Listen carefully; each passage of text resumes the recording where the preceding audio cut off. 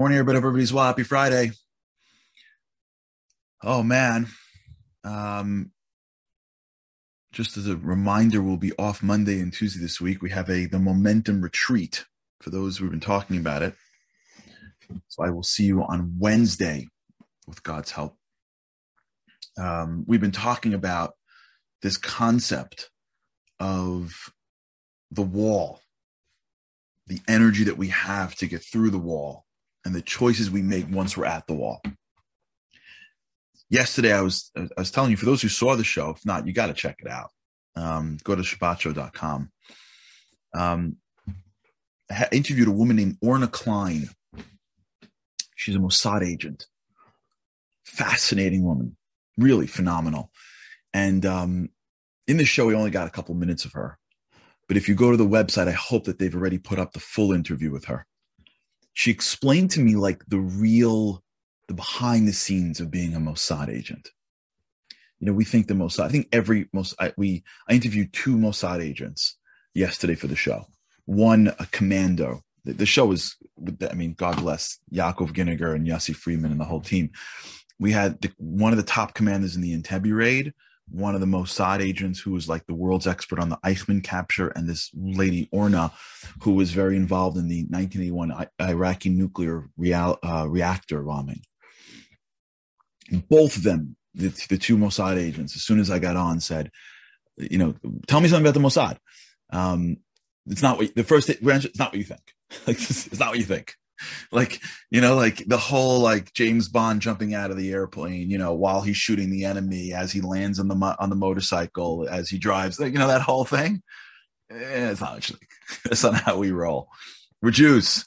That's not our superpower. And they each began to explain what, are the ways in which it really works. And if you listen closely, and we could talk about that, I guess, from another show, but it's fascinating. There's one thing that she said that was so interesting about what it's like to be in the Mossad, which is, they would send her to countries for weeks at end to collect information on people, on threats. And she would every day, do her thing. She'd be a tourist, and she would at night have to go and find these places and collect information, whatever she was doing. But during the day, she had to act like a tourist, but she had to disappear. She couldn't be around. It's amazing. And she explained how to do that. How do you disappear in plain sight? The clothes you wear, how you engage people, where you put your eyes. She said to me, fascinating, she said, in one case, in Switzerland apparently is like a police state. I didn't know this. But if you cross the street, you get a ticket. And I think that's officially a rule in other places too, but they actually enforce it. So there was a Mossad agent that was in Switzerland that got arrested because he crossed the street not on red. You understand? He's like an Israeli. He's like, I gotta wait for the red. Are you out of your mind? It's, I don't know, crossing the middle. A guy in this balcony saw him and called the cops. The cops were down the block. They arrested him. The whole thing got blown for crossing the street. Yeah, same you have to disappear. And one of the things that I asked her was what are some of the traits? And she said, people think that in order to be in the Mossad, you have to not be afraid. It's not true. I was always afraid. Fear is part of what you have to help you be better. Fear is a normal reaction to circumstances that you can use for your advantage to accomplish your goals. You're always scared. You get used to that tension. And then she said, I don't know if it was her or somebody else, but one of them said, I think it was the other one. I think it was Avner, who said, you get used to tension so much that when you don't have it, you miss it. And I asked him this question because he said to me, almost backhandedly, yeah, when I was 19, they dropped me into a small town north of Beirut for a month. And I'm like, they did what? And he said, that was the best month of my life. I'm like, what'd you say? That was what? Getting dropped alone into enemy territory is the best month? What? How do you have fun? That doesn't sound like very fun to me. And what he was getting at was, you get into this way, you start to appreciate what tension is. You start to appreciate these things. When you don't reject them, you use them, you start to realize that they're powerful emotions. We spoke about this like a month ago, the use of emotions. We're at the wall together for the past few days. And at the wall of our lives, we have emotions. These emotions are there to help us, to make us better. The fear that we have is an emotion that can be channeled to becoming more successful. Being brave doesn't mean not having fear. It means acting while having fear. Do you know how many people that I meet that are in the public eye that say to me that they're nervous when they get up to speak? More than not, people wouldn't know it. They just keep on going, even though they have fear. That's how it works. So when we all hit that wall that we've been speaking about, we have to all know that we all got a wall. That's how it works. That's how life works. If you don't got a wall, what are you doing here? If everything's figured out, you're just not playing hard enough.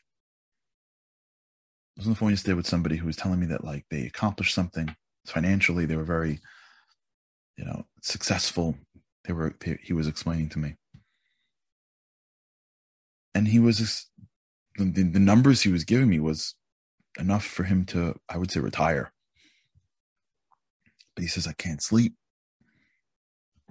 More. Now, I'm not judging where he is placing his desire for more. If you don't have any walls in front of you, like you're not fighting for anything.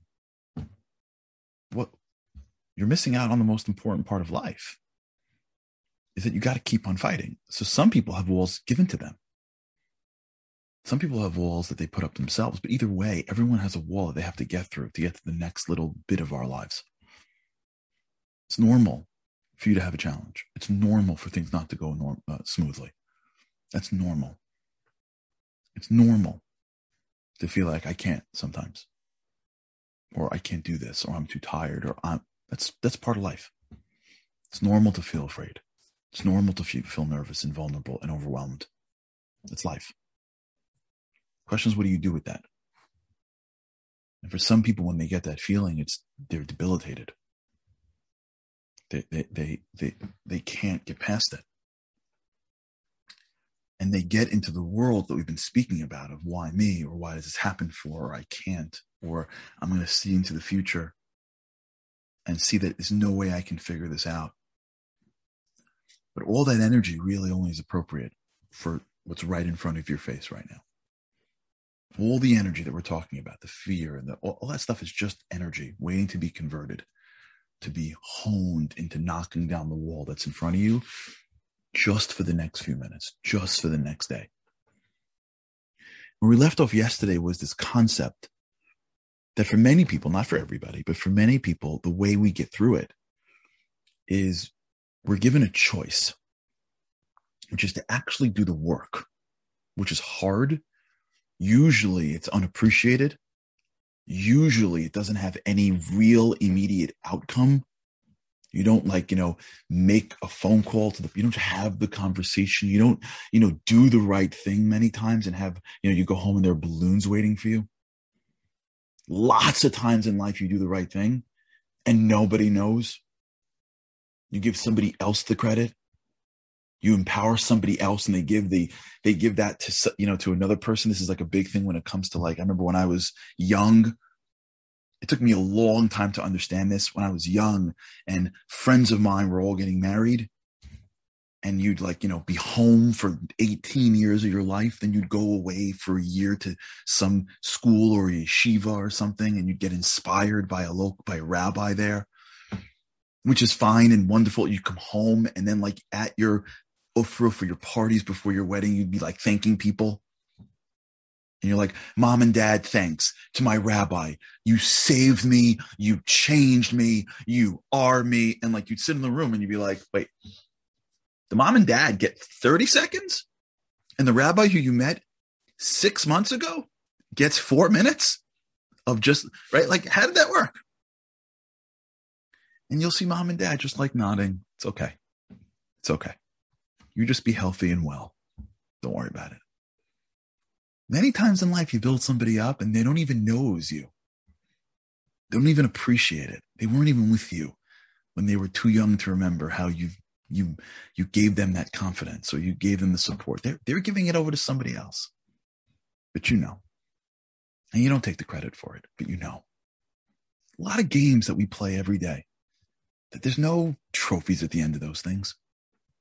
There's no highlight reel on YouTube for people to watch for years later. No one's putting music behind our lives for the daily battles of being great.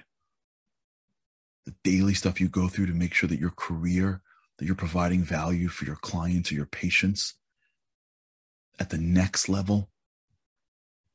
Nobody knows that. Nobody really knows how hard you work or how much you care. So when you hit that wall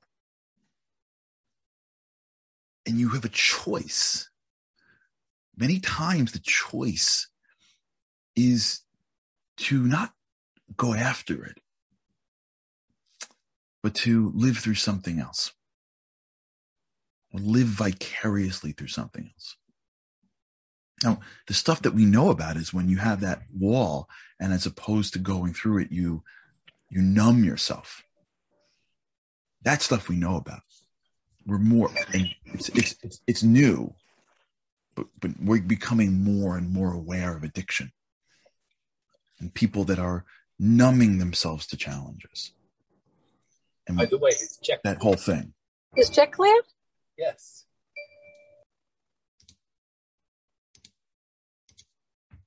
But what we are less aware of are the ways that we numb ourselves to challenges by living through other things, by living through entertainment that synthetically creates the same challenge and revolution of challenge, the same character that's really us.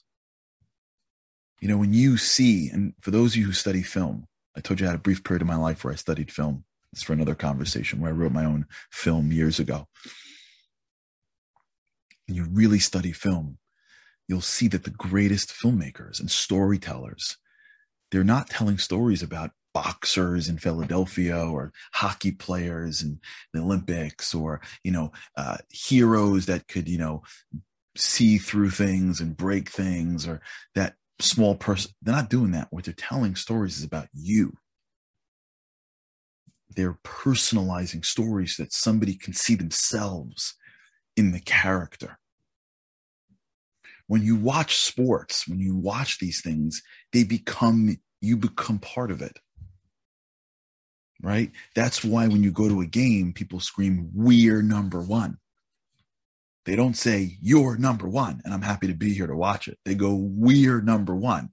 Now, if you're watching the guy in the bleachers who spent more money than he can afford to come to that game while he's half drunk, screaming, "We're number one," and then you're looking at the guy in the field who's making $7 million to play the game, I don't know if they're both number one.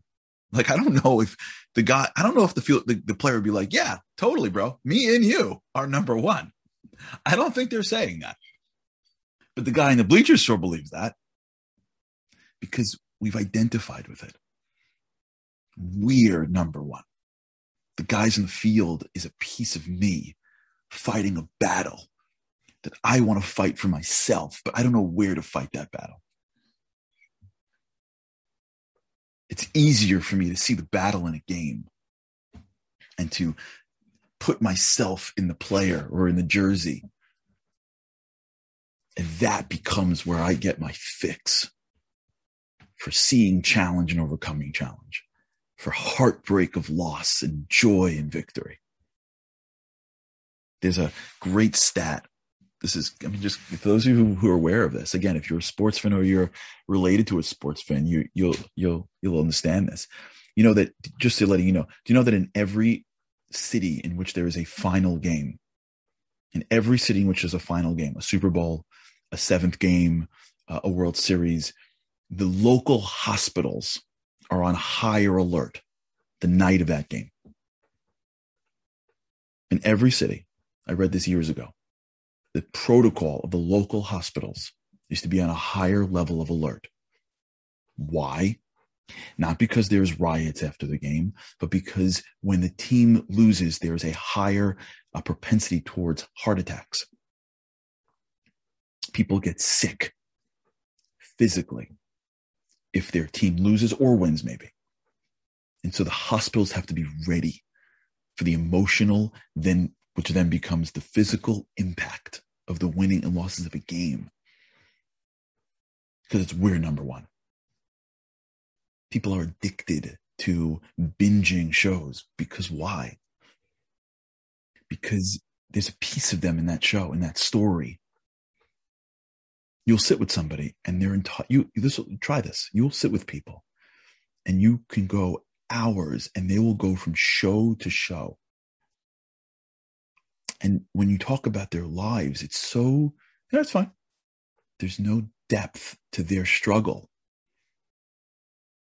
But they're holding in every single character, how they juggle all those characters. It's unbelievable. Why? They're amazing people. They're caring, loving, strong, phenomenal. They don't want to be great parents. Of course they want to be great parents. Of course they want to become successful. Because when you hit the wall and your mind says, I can't, and right underneath you is a little safety net that says, come live through this. All you do is go, just give me one more second. I'll be right back. And you start to get a fix from this massive world that gives you the fix of greatness without you doing anything. You get to sit on a couch and watch it. You get to sit back and watch it. You don't got to work for this. You get all the pleasure of the synthetic without any of the work for the authentic. It's a drug. You get to feel high without having to actually do the work and getting naturally high through life. It's a synthetic. And we all do it to some extent. And what happens in our brain is we get used to it.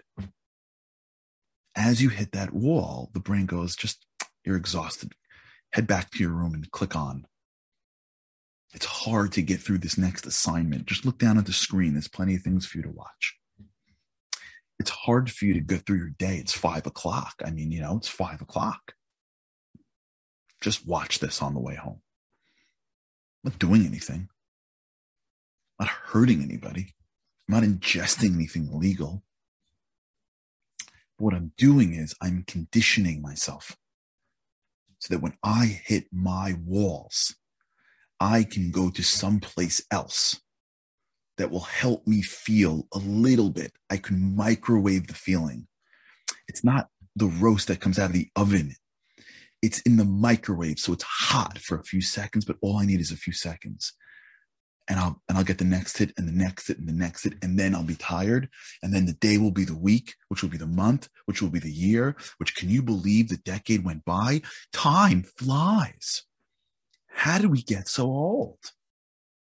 And then all of a sudden, all of those little moments that if I put them all together, would have had a tremendous impact on my life. They're just dispersed in little bits of here and there and watching and listening and getting lost in a conversation about somebody else. I disperse my energy across all these little pockets of time that lead me towards nothing. And then I'm too exhausted to muster up the courage to do big things to break down the wall.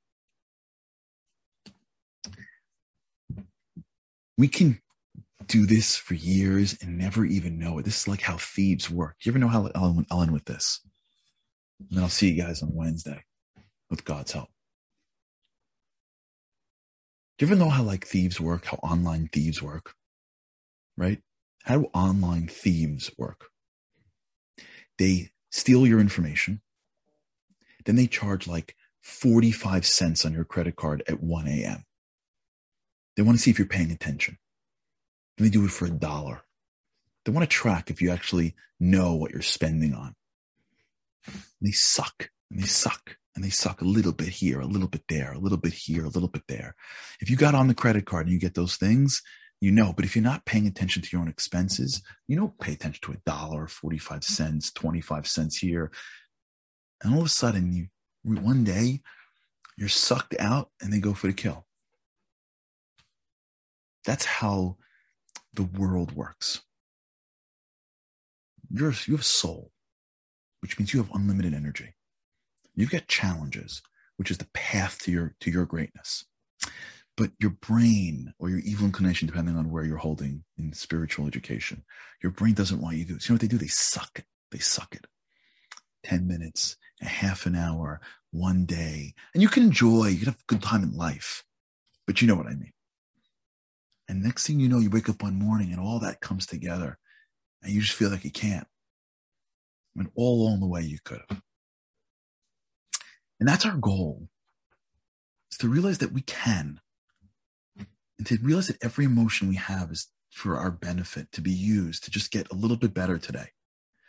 And to not allow ourselves to be satisfied with the synthetic cheap hits that the market gives us because they want us to give our eyeballs to them. Stay focused on our dreams. Stay focused on our vision. Stay focused on real things. And be willing to do the small things along the way to get it done. All right. If we can get shows in there early next week, we will. We'll let you know. So hopefully maybe we can even get a show in. That'd be amazing. So, we'll let you know. But if not, look forward to seeing you on Wednesday. Have an incredible weekend. Shabbat Shalom. And let's be greater today. Let's at least see the synthetic hits. So that even if we're doing them, we know what they are. All right. Have a great weekend. Looking forward to seeing you next week.